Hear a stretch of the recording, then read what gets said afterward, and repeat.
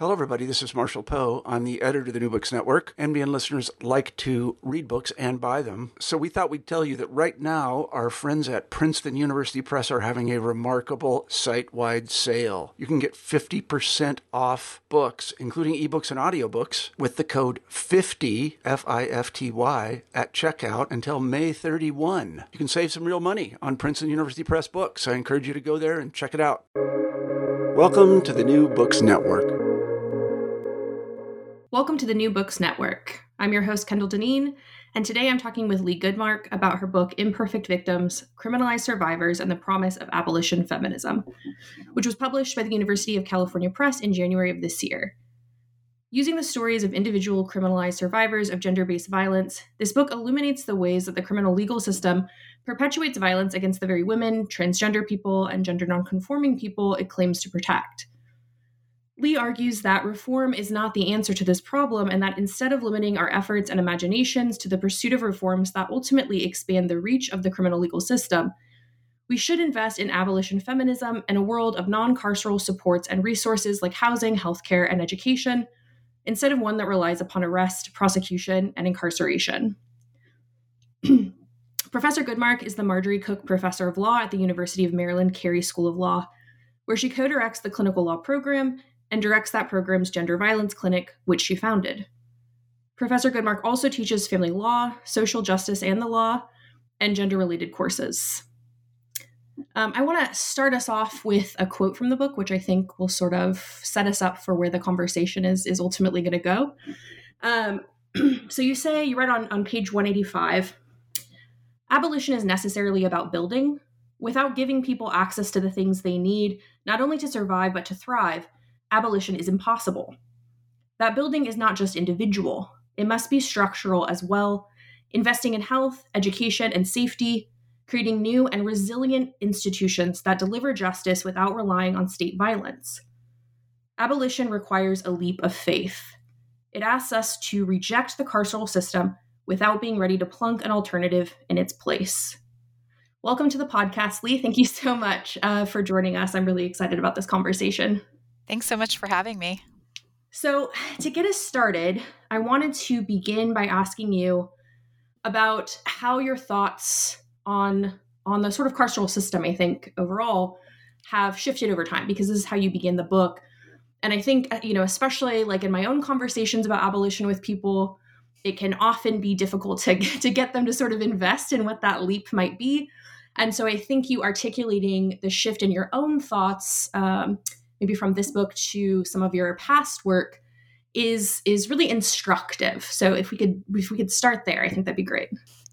I came out of law school at 24.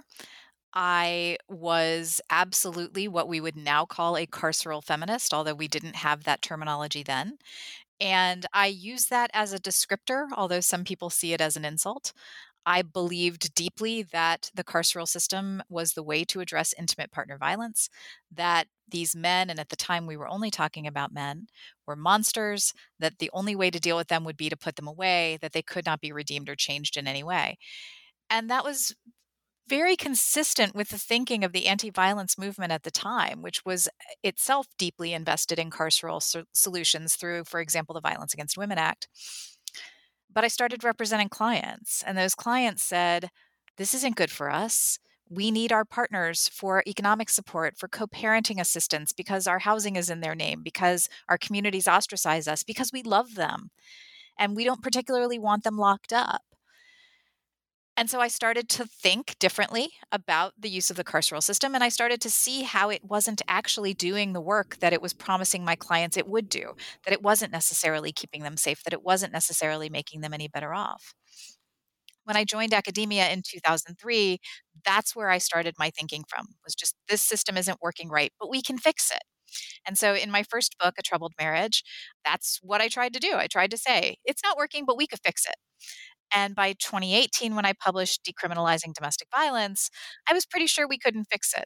Decriminalizing Domestic Violence argues that the criminal legal system is not decreasing or deterring intimate partner violence, that it's not that it actually exacerbates the conditions that lead to intimate partner violence, and that it's had really serious consequences for the people that it was meant to help.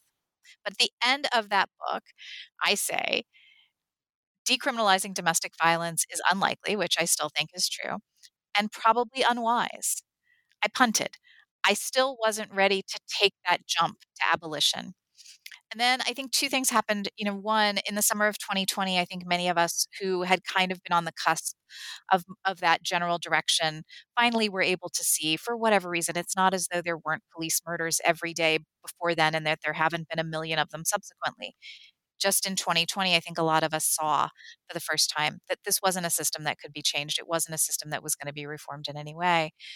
And Miriam Kaba's book, We Do This Till We Free Us, really helped me see that I didn't have to have all of the answers for what would happen in a world where there was abolition.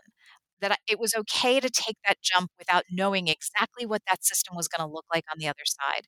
And I think those were the last two pieces for me that clicked into place. And I always want to pay my dues to all the people whose work I rely on. So Beth Ritchie's work, which I've read, for years and years and years, and Andrea Ritchie's work, and Angela Davis's work, and Miriam's work, and the work of the Black women who, from the beginning of the carceral bent in the anti-violence movement, were saying, don't do this. This isn't going to work for us. And it's not at all surprising that so many prominent abolitionists come out of the anti-violence movement because they've seen the damage that intervention by the state can do, even when the state is intending to do its best, let alone its worst. Thank you for that. And I wanted to talk a little bit about, as you say, there have been all of these, particularly like Black feminist thinkers who have really impacted and sort of helped your thinking sort of transition on this topic. And I noticed that in the beginning of the book, you do what I kind of think of as like I think I said in my email to you, like an extended citation practice, which to me I thought was very cool. And so I wonder if you could just talk about that for a moment. I owe that to Alyssa Bieria. Alyssa Bieria read the book in draft and said, you have not done the homework here that you needed to do. That an important part of abolition feminism is naming the people whose work that you're relying on, who have been influential on you in some way. And I really appreciated that. It wasn't something that I had done before. I kind of loved doing it, to be able to say, here are all the people who've been doing the work for such a long time, and here are all the contributions that they've made, and here's the little piece that I'm adding. I love feeling like part of that community, and it was amazing feedback to get. Sometimes as a lawyer, we don't get that kind of training in doing work in that way. It was wonderful to have somebody whose work comes from a different space say, no, no, no. Part of being a good abolition feminist is acknowledging where you come from and not suggesting that somehow you're the first person to have done this work. Certainly wasn't my intention, and I love that it's part of the book now. Yeah, I think it's really great. So in the beginning of the book, you also write that you had initially sort of conceived of this project pretty differently, and that for reasons sort of outside of your control, you had to pivot into what the book is now, which the book is now as it is now is wonderful. But I think your initial idea also is like worth talking about, and why you weren't able to pursue that sort of initial idea. I was working with a group of lifers at the Maryland Correctional Institution for Women. Many of them were already my clients or my clinic's clients. And we were looking for a new project to do in this group. We settled on writing a book together. They would write their narratives and I would frame them using the social science research and the law and kind of give some context for their stories. And the warden at the time was supportive, but the Maryland Department of Public Safety and Correctional Services said no. And so I went back to my clients and to the women who were in the group and said, we're not allowed to do this. And they said, well, do it anyway. We want you to do this anyway. One of the most amazing and gratifying things that has happened has been my clients' reactions to this book. I have a client who is texting me as she's reading it and telling me what she's experiencing and how she's feeling. And I have another client whose daughters now think she's famous because she's part of this book. It's been phenomenal to have had their input into what I included and to have them feel like people are hearing them in the way that they wanted to be heard. That means the world to me. It's not that that other book is completely out of my head, although I'm not sure I could pull it off with our incarcerated clients. But we have about 25 clients who've now been released. So maybe someday we'll be able to do it in the way that it was originally conceived. Well, fingers crossed. I would definitely like to read that book as well. So I think it would be helpful here, because it's obviously a very important concept of the book, if we can get your sort of definition of like, what do you mean by an imperfect victim? Because this is something that comes up again and again. And how is it that imperfect victims become criminalized survivors? The legal system has a pretty narrow definition of victimhood. So it can only see you as a victim if you are white and straight and cisgender and middle class and meek and weak and passive. All of the stereotypes of victimization that we've been taught to look for so many years. The problem, of course, is that very few people conform to those stereotypes. And so for Black women, for example, if you are an angry Black woman, you are not a good victim. If you are a strong woman, you are not a good victim. If you have mental health challenges, if you have substance abuse issues, if you have been a sex worker, even for white women, if you're not the right kind of white woman, if you are what Evan Stark would call the rough white woman as opposed to the respectable white woman, you're not legible as a victim. And so what you see happening in the system is that police and prosecutors and others, when confronted with stories of victimization, find ways to say, well, you're not the right kind of victim. You're not a perfect victim. You were able to manage your checking account. You ran a business. You fought back in self-defense. Therefore, you aren't meek and weak, right? So you'll see prosecutors kind of do this thing where they say, well, yeah, I'm all for victims. I am the voice of victims, but you're not really a victim, and here's why. That's who the imperfect victims are. They're everybody who doesn't conform to that stereotype and therefore is exposed to punishment by the criminal legal system directly as a result of their own victimization. Thank you. So, very early on in the book, you connect this sort of contemporary moment in which survivors of gender-based violence are criminalized, especially for defending themselves, to the case of an enslaved woman named Celia in 1855. And this, for me, I think was like a really powerful connection.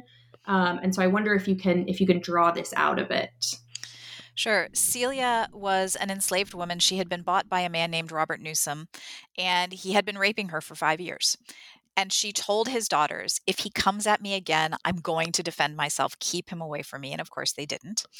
And so when he tried to rape her again, and she was about 19 at that time, he had purchased her when she was 14 and had been raping her since that time. When he came at her again, she killed him. And then she burned his bones in the fireplace and disposed of them the next day.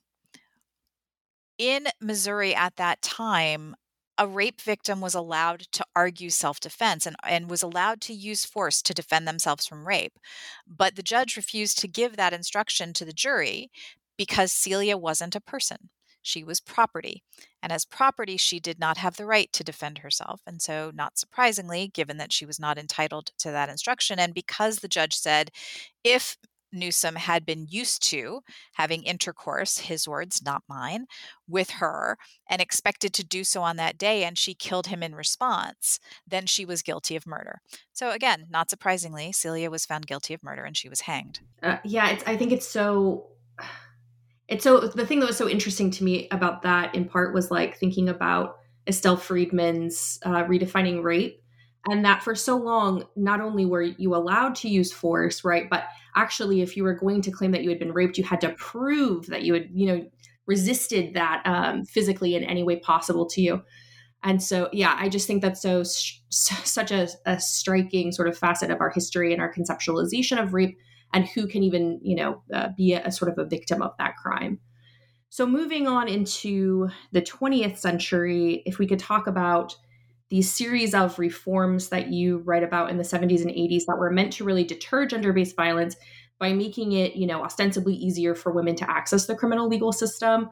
And these reforms were pushed, as you write, by a lot of anti-violence advocates who, some of whom now I think we would recognize, as you said, as carceral feminists. If you could talk actually about that term a little bit more and what it means, I think that would be really helpful.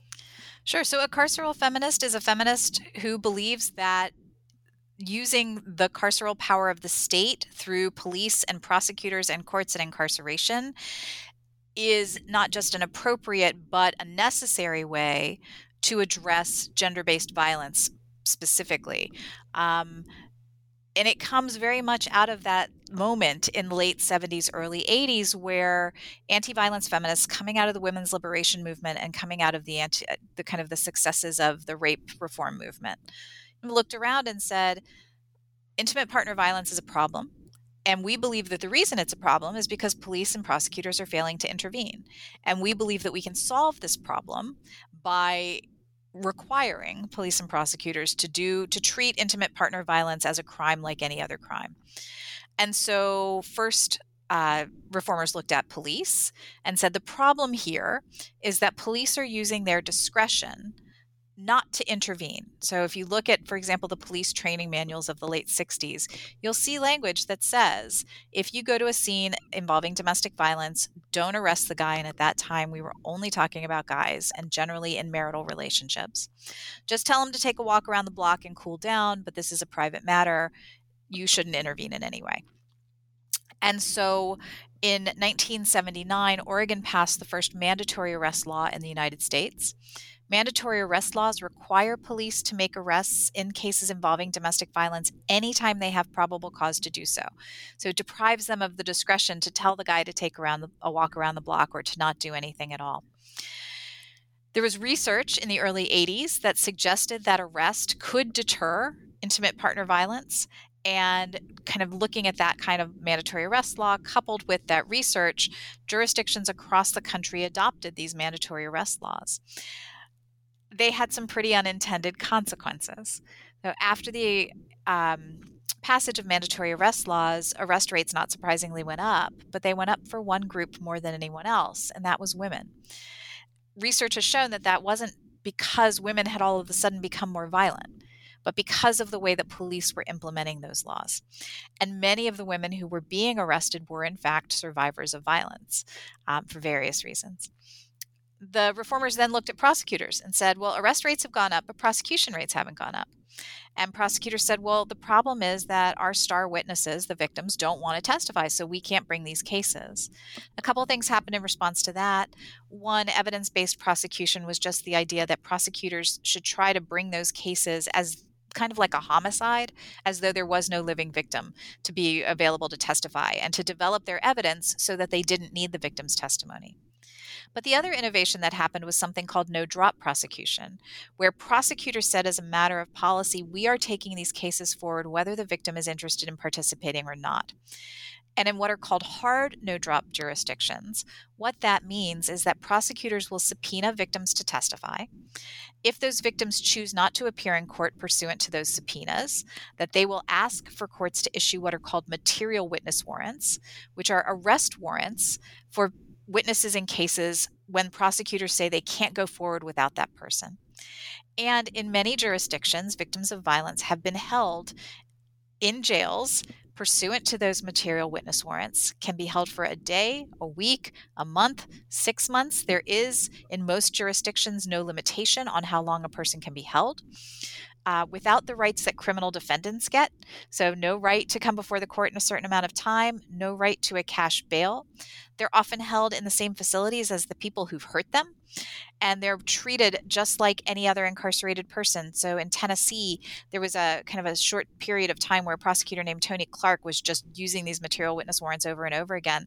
And a woman named Donna Oliver was incarcerated pursuant to one of these warrants, and somehow the people who were jailing her were not told that she was a victim of violence. She was beaten, she was chemical sprayed, she was bruised. Another victim in New Orleans, Renata Singleton, was incarcerated on a material witness warrant, held for 5 days, and then brought into court shackled, chained to the other people in the orange jumpsuit, as opposed to the person who had broken her cell phone, which was what the case was about, who was released on a very small amount of bail the same day and was never even, he pled guilty, so her testimony was never even needed.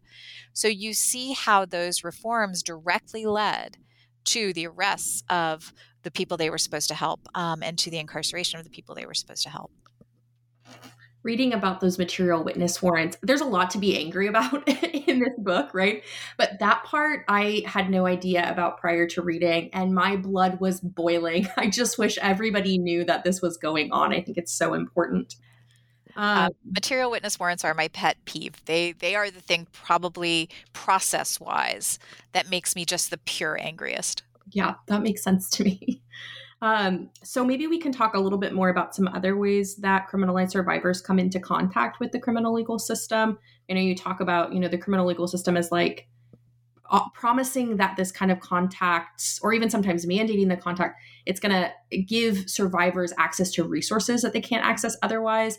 And this ends up actually putting them in a lot of danger. So yeah, if you could talk about that a little bit.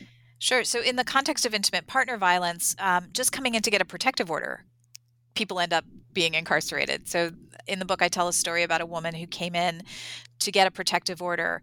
That's a restraining order that, in cases of intimate partner violence, is meant to protect the victim from having further contact with the person who's abusing them.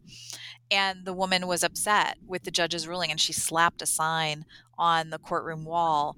And the magistrate had her incarcerated for 5 days for contempt of court for her belligerence. The same woman came back a year later. I'm shocked that she did, but she did, and sought a protective order again, and was in the hallway being told that it was too late for her to come in that day, and was very upset by this.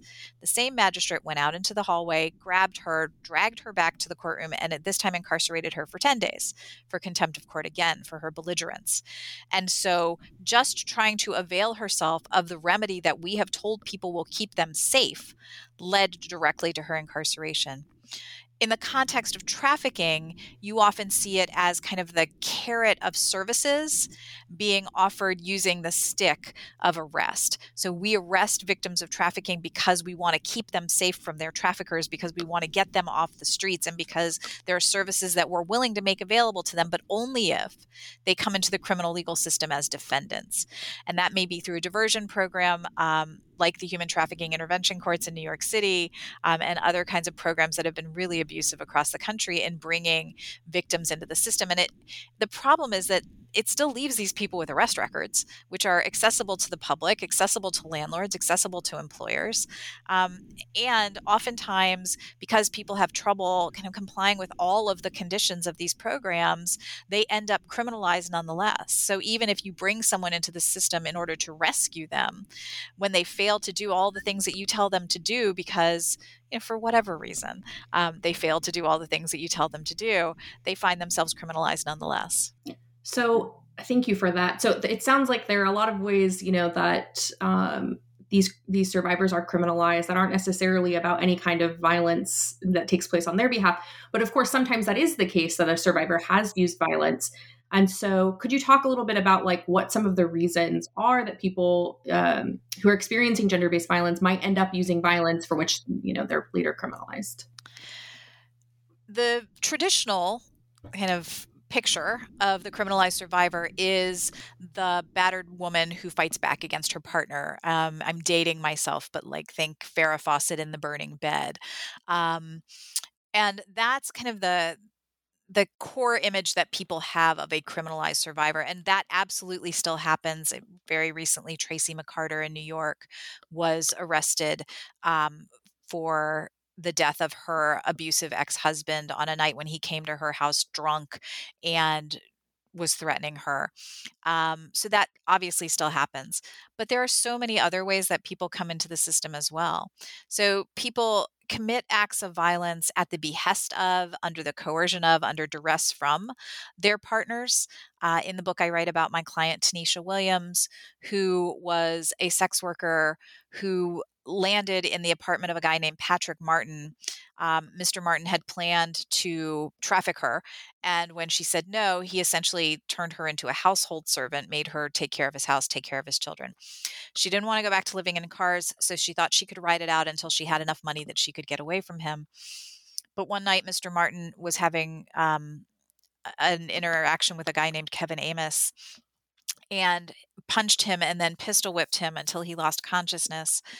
Mr. Martin had a gun around all the time. Ms. Williams was terrified of him.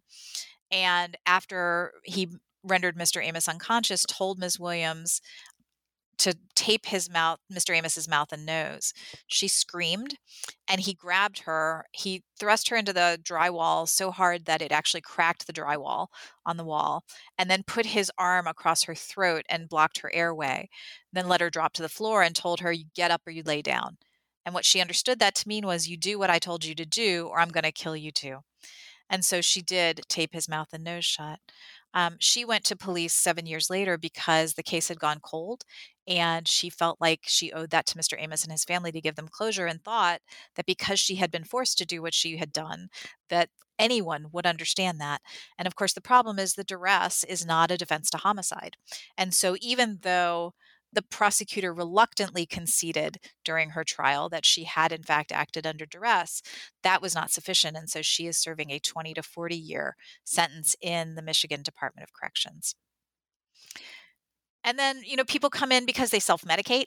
So that, again, they're criminalized for things directly related to their victimization. People self-medicate to deal with violence all the time, and then are arrested for the use of drugs.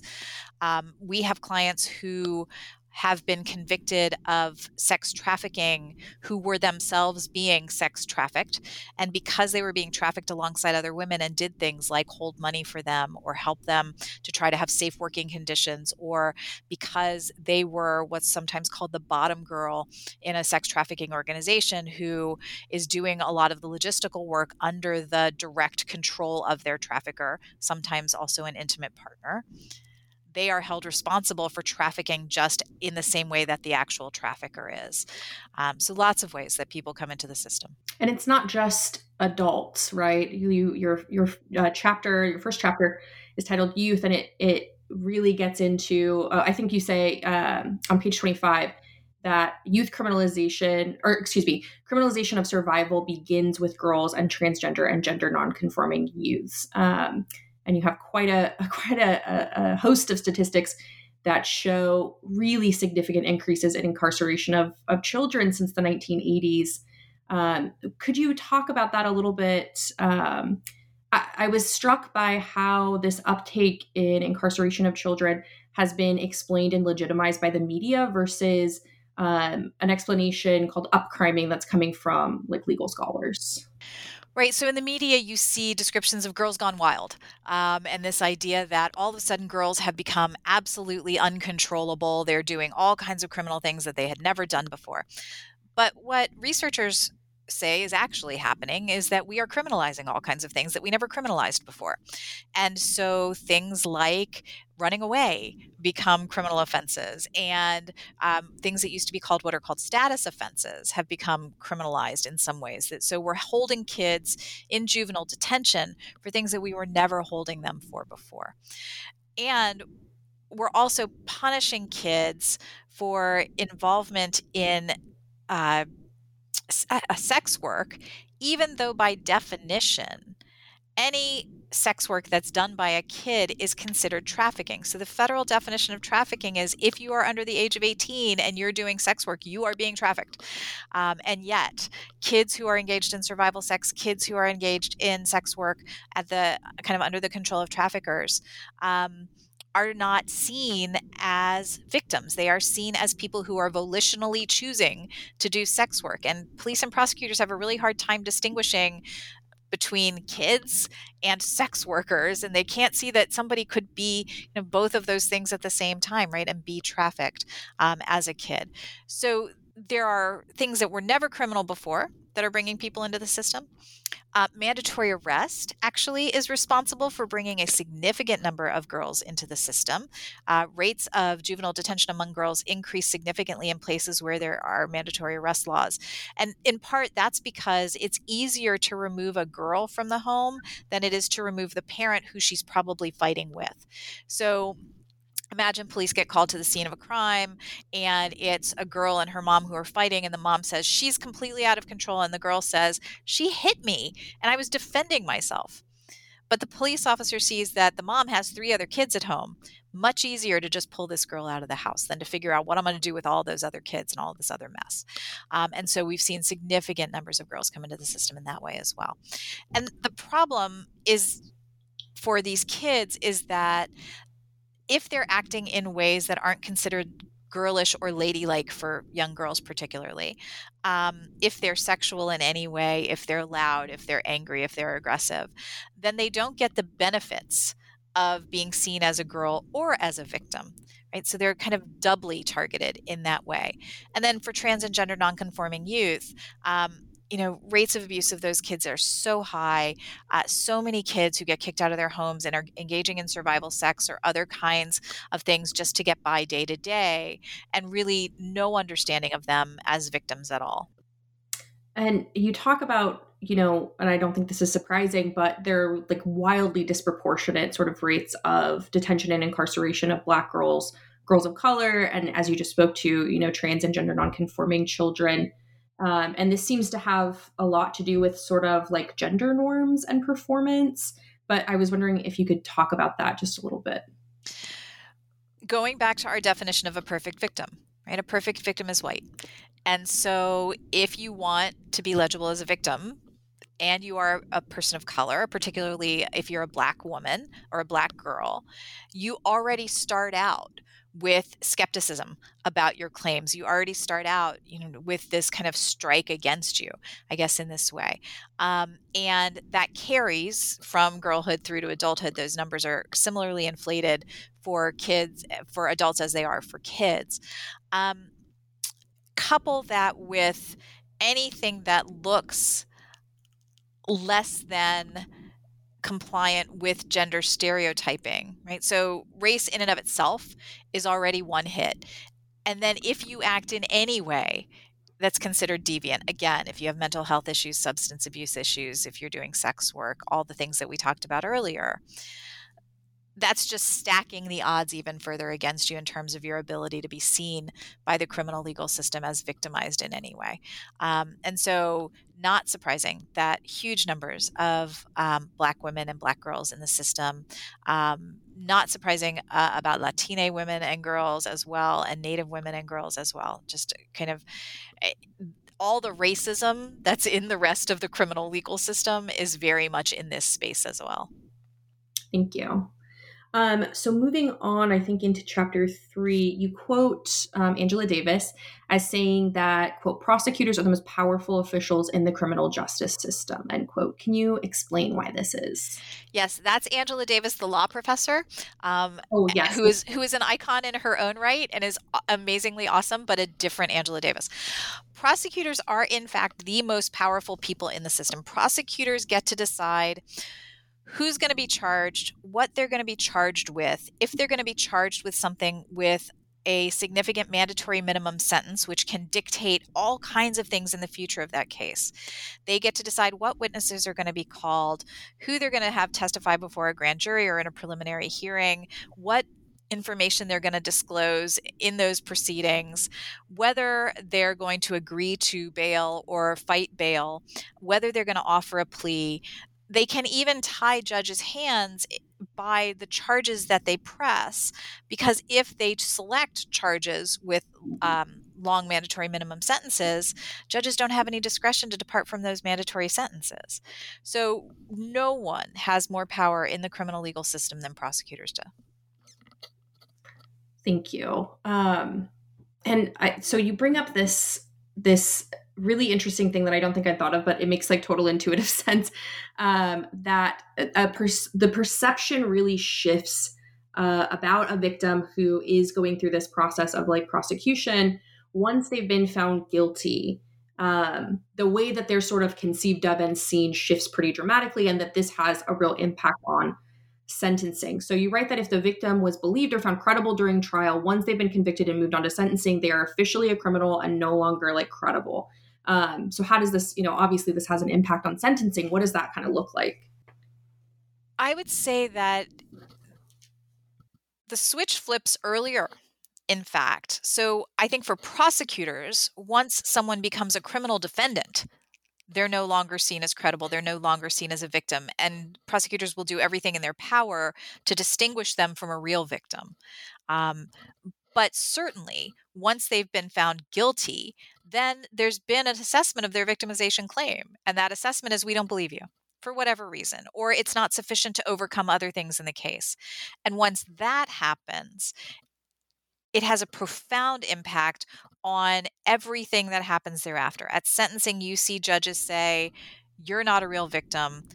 Jury didn't believe it. I don't believe it." I talk about the case of Nikki Adamando, who was convicted in New York of killing her abusive partner. And the judge just kind of very blatantly says, you had other choices. You didn't have to kill this guy. You're not a victim.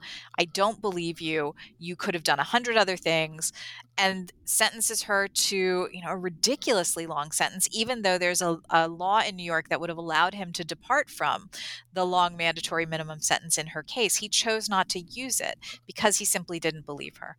And that is pretty routine. And that carries through not just sentencing, but anything that happens post-sentencing in the parole process, in the commutation process. We do a lot of the work that we do in my clinic is parole work, and we have to be really careful in negotiating how we talk about somebody's experience of victimization. It can't be an excuse, and for most of my clients, it isn't an excuse. They don't try to use it as an excuse. It is an explanation. It is a context for understanding what happened to them. But even that is really fraught, because that sentence, that finding of guilt, is an assessment that we don't believe you. We don't believe that you were actually a victim. And so to try to then reclaim that status in parole, in other kinds of clemency proceedings, is really difficult. Thank you for clarifying that. And it underlines exactly that quote. It seems like once prosecutors have gotten involved and decided that you're a criminal, I mean, just from that point, as you're explaining, it's impacting every single thing that's happening to you down the line, perhaps for decades. So shifting a little bit, I was wondering if you could talk about the Domestic Violence Survivors Justice Act, which is a pretty important part of the book, I would say. Yeah, the Domestic Violence Survivors Justice Act is a law that was passed in New York after, I think, 20 years of advocacy by incarcerated individuals, by people who had been directly affected by their inability to have courts consider the impact of domestic violence when determining their sentences. And what it does is two things.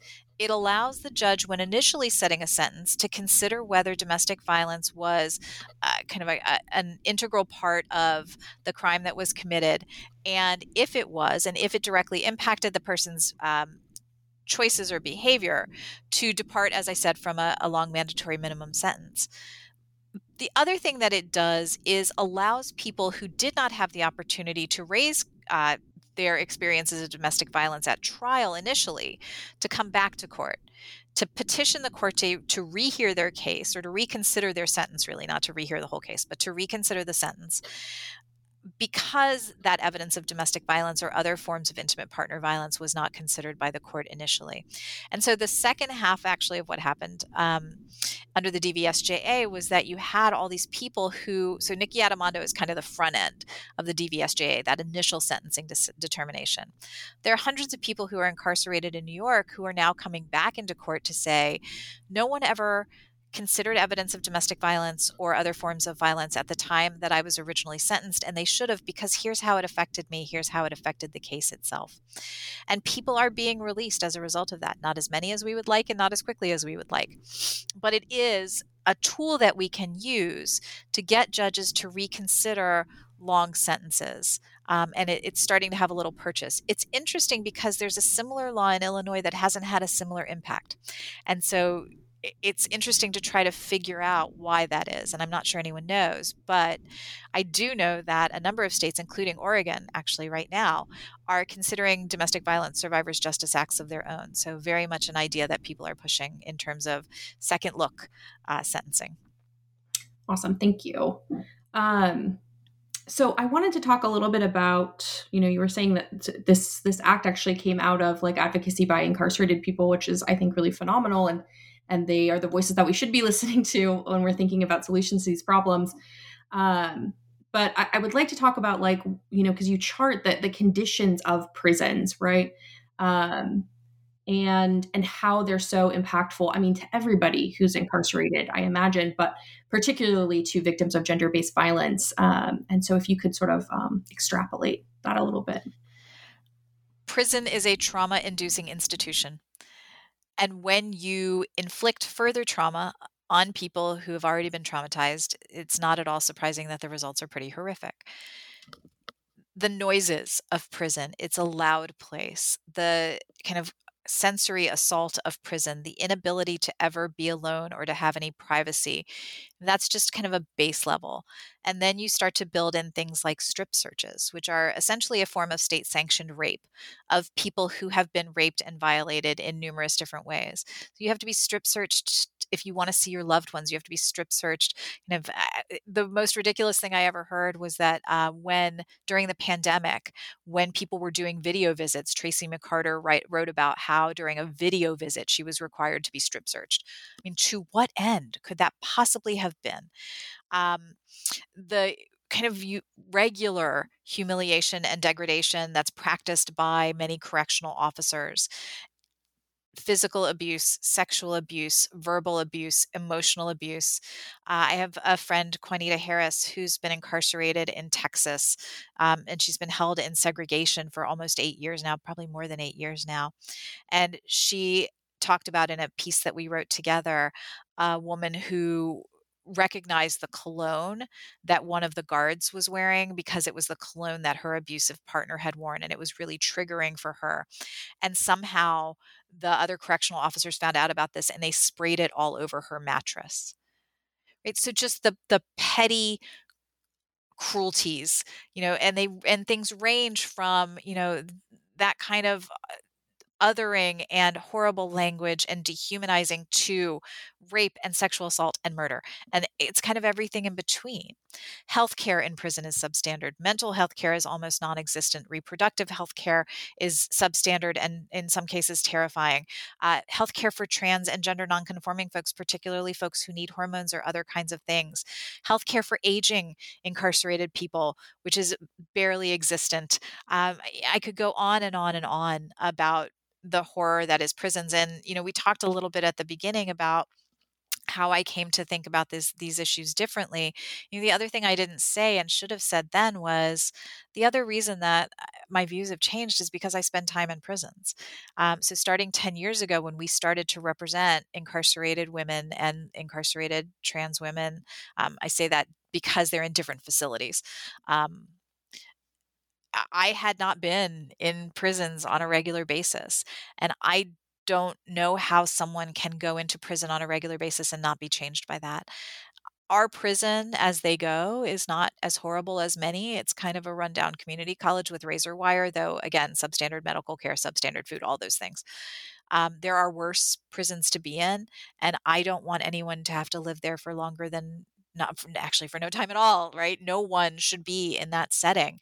That seeing that, experiencing that was the kind of the final piece of what made me an abolitionist, and I think works that way for many of my students too. Yeah, that makes sense. So I think you've sort of covered this a bit in this last response, but I do want to point out that you say quite explicitly that prison is gender-based violence, right? Is there anything else that you want to, that's such an important point. So if there's anything else that you want to point to or discuss about that, I want to make sure that we have the opportunity. Strip searches are rape. The kind of emotional and verbal and psychological abuse that correctional officers use mirrors the kind of violence that many of my clients experienced in their homes. Brescia Meadows, who was a 14-year-old who was convicted, in the juvenile system, found responsible for killing her father, said this about juvenile detention, said, I recognize this. This is what I was living with at home. And many of my clients say the same thing, that prison replicates the violence that they experienced on the streets and in their homes. And so I can't not see it as a form of gender-based violence. Yeah, that makes sense. So moving on, towards the end of the book, you talk about some reforms and how that have been aimed, I think, at trying to eliminate or mitigate some of this violence, right? That's inherent in the carceral system. These reforms and how they've sort of failed to work. So I'd love to hear more from you about that, but especially these reforms that we're hearing about now about gender responsive and or trauma informed programming in prisons. Yeah. So what you can't see, because this is a podcast, is that I'm rolling my eyes. But critical resistance talks about reformist reforms versus non-reformist reforms. Reformist reforms are those things that kind of tinker around the edges of the criminal legal system, but don't fundamentally challenge the legitimacy of that system or dismantle it in any way. And there are all kinds of reforms like that. And certainly gender responsive, trauma informed prisons are one of them. This is probably the thing that makes me the angriest in this category of things. And particularly when you see kind of strong feminist voices like Gloria Steinem saying, oh, yeah, we want a gender informed prison. No, we don't, because a prison can never be truly gender informed. Why is it that anyway? So what people mean by gender informed prisons is often, oh, they offer cosmetology classes. Oh, they teach, traditionally gendered skills. Or in some gender responsive prisons, you can be caged alongside your child and have your child live in the cage with you for some period of time. Then, in terms of trauma informed, you can't make a trauma inducing institution trauma informed. It just can't work that way. It's an oxymoron. And so that's the one that does make me the angriest. But you see lots of tinkering around the edges through diversion programs that still have people in the criminal legal system, through kind of the human trafficking intervention courts and other kinds of specialized courts that purport to be helping courts, but require you to be a criminal defendant before you're entitled to any kind of help. Anything that continues to invest money and authority in the criminal legal system can be used to hurt people, no matter what its intention was originally. Yeah, I really appreciated this discussion, although it made me want to rip my hair out when I was reading it, because it's like, yeah, how exactly do you have a trauma-informed, like, trauma factory? That's, I think, the question that comes to my mind. Or like, if prisons are like gender informed or trauma informed, like, what do they do with that information? Right? Like, to me, is probably terrifying. What the answer to that would be. So to move on to brighter topics. Ultimately, this book is making a case for abolition feminism. So, if you could define abolition feminism, talk about, what are the demands of abolition feminism, and why is it that, you choose to end the book with this sort of concept in this argument? Yeah, abolition feminism is a feminism that rejects the use of the carceral system to address gender-based violence and other kinds of similar problems. It's a feminism that looks at what we've wrought over the last 40 years and says, yeah, no, this was a bad idea. And, again, there were women of color feminists saying that for the last 40 years. Some of us took a lot longer to catch on. But essentially, it is a response to the idea that carceral feminism is an appropriate intervention, but it's also more than that. It's more than just the counter to carceral feminism. It is also in its own right a way of thinking about how we give people the things that they need to live and to thrive, without investing all of our resources and all of our time and attention in the criminal legal system, but instead shifting that into community, into people, into the things that people truly need. And I think it's important to understand that abolition has to be necessarily a process of building as well as dismantling. So you hear people talk about defund, and you hear people talk about kind of breaking down the prison system. And for many people, the very natural next question is, but what will be in its place? And that's kind of, I think, the wrong order of operations. I think the right order of operations is when we give people the things that they need, when we are giving them mental health care and physical health care and safe places to live and good food to eat and safety in their communities and transportation and jobs that actually pay a living wage and all of the things that people need. What the data shows us about violence is that it will decrease. And so when people have what they need, and we've seen then what the scope of the problem then looks like, then we can say, okay, now we know what the scope of the problem really is in a world where people have the things that they need, and we can figure out what that response looks like. I tend to steal from Mariame Kaba here, as I said earlier, and that idea that we don't have to know right now, but we do have to build first. We can't dismantle without building first. And so thinking about, right, how do we take some of what is funding, the $180 billion that's going into police and to incarceration every year, and just shift it into the things that people need? And how do we start to make that change, right? That just transformation that we need? Then we can figure out what goes in its place. So that's the work that I think we need to be doing. And I do it in the context of gender-based violence because that's the thing I know about and the thing that I care the most about in the context of criminalized survivors. But I also take Ruth Wilson Gilmore's words to heart that we can't just do it for criminalized survivors because, one, if you look at the rates, everybody's a criminalized survivor. Rates of trauma among incarcerated people across the board are ridiculously high. Stealing again from Danielle Sered, very few of us come to violence for the first time as perpetrators. Most of us come to violence for the first time as victims. So almost everybody's a criminalized survivor. It doesn't make sense to distinguish kind of for that reason. But it also, what Ruth Wilson Gilmore has argued is if you start creating classes of deserving and undeserving people, there will always be some people who get left out there. And that can't be what happens in an abolitionist world. So I don't believe in exceptionalism. I do believe in abolition for everyone. And so that's part of the argument that I make at the end of the book as well.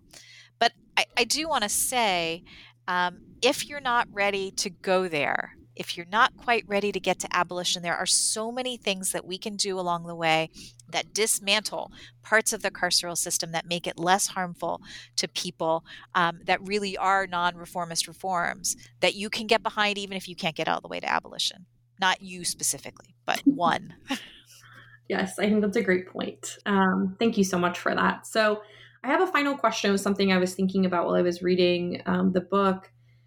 So I'm wondering about your thoughts on this current, these waves of anti-trans violence, essentially, right? Criminalizing transness and criminalizing access to trans healthcare.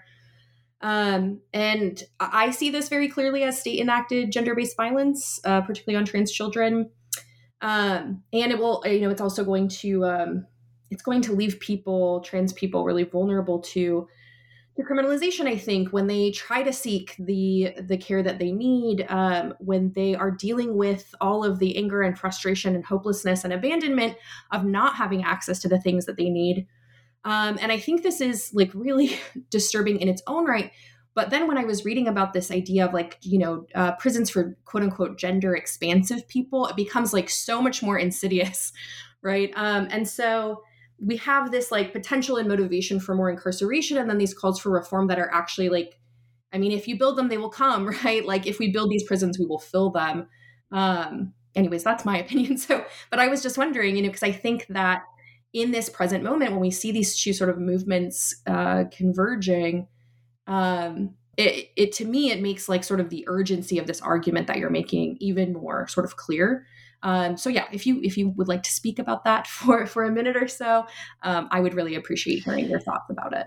So agree with all of that. One, the more prisons we build, the more that we'll fill. That's been true historically. It will continue to be true.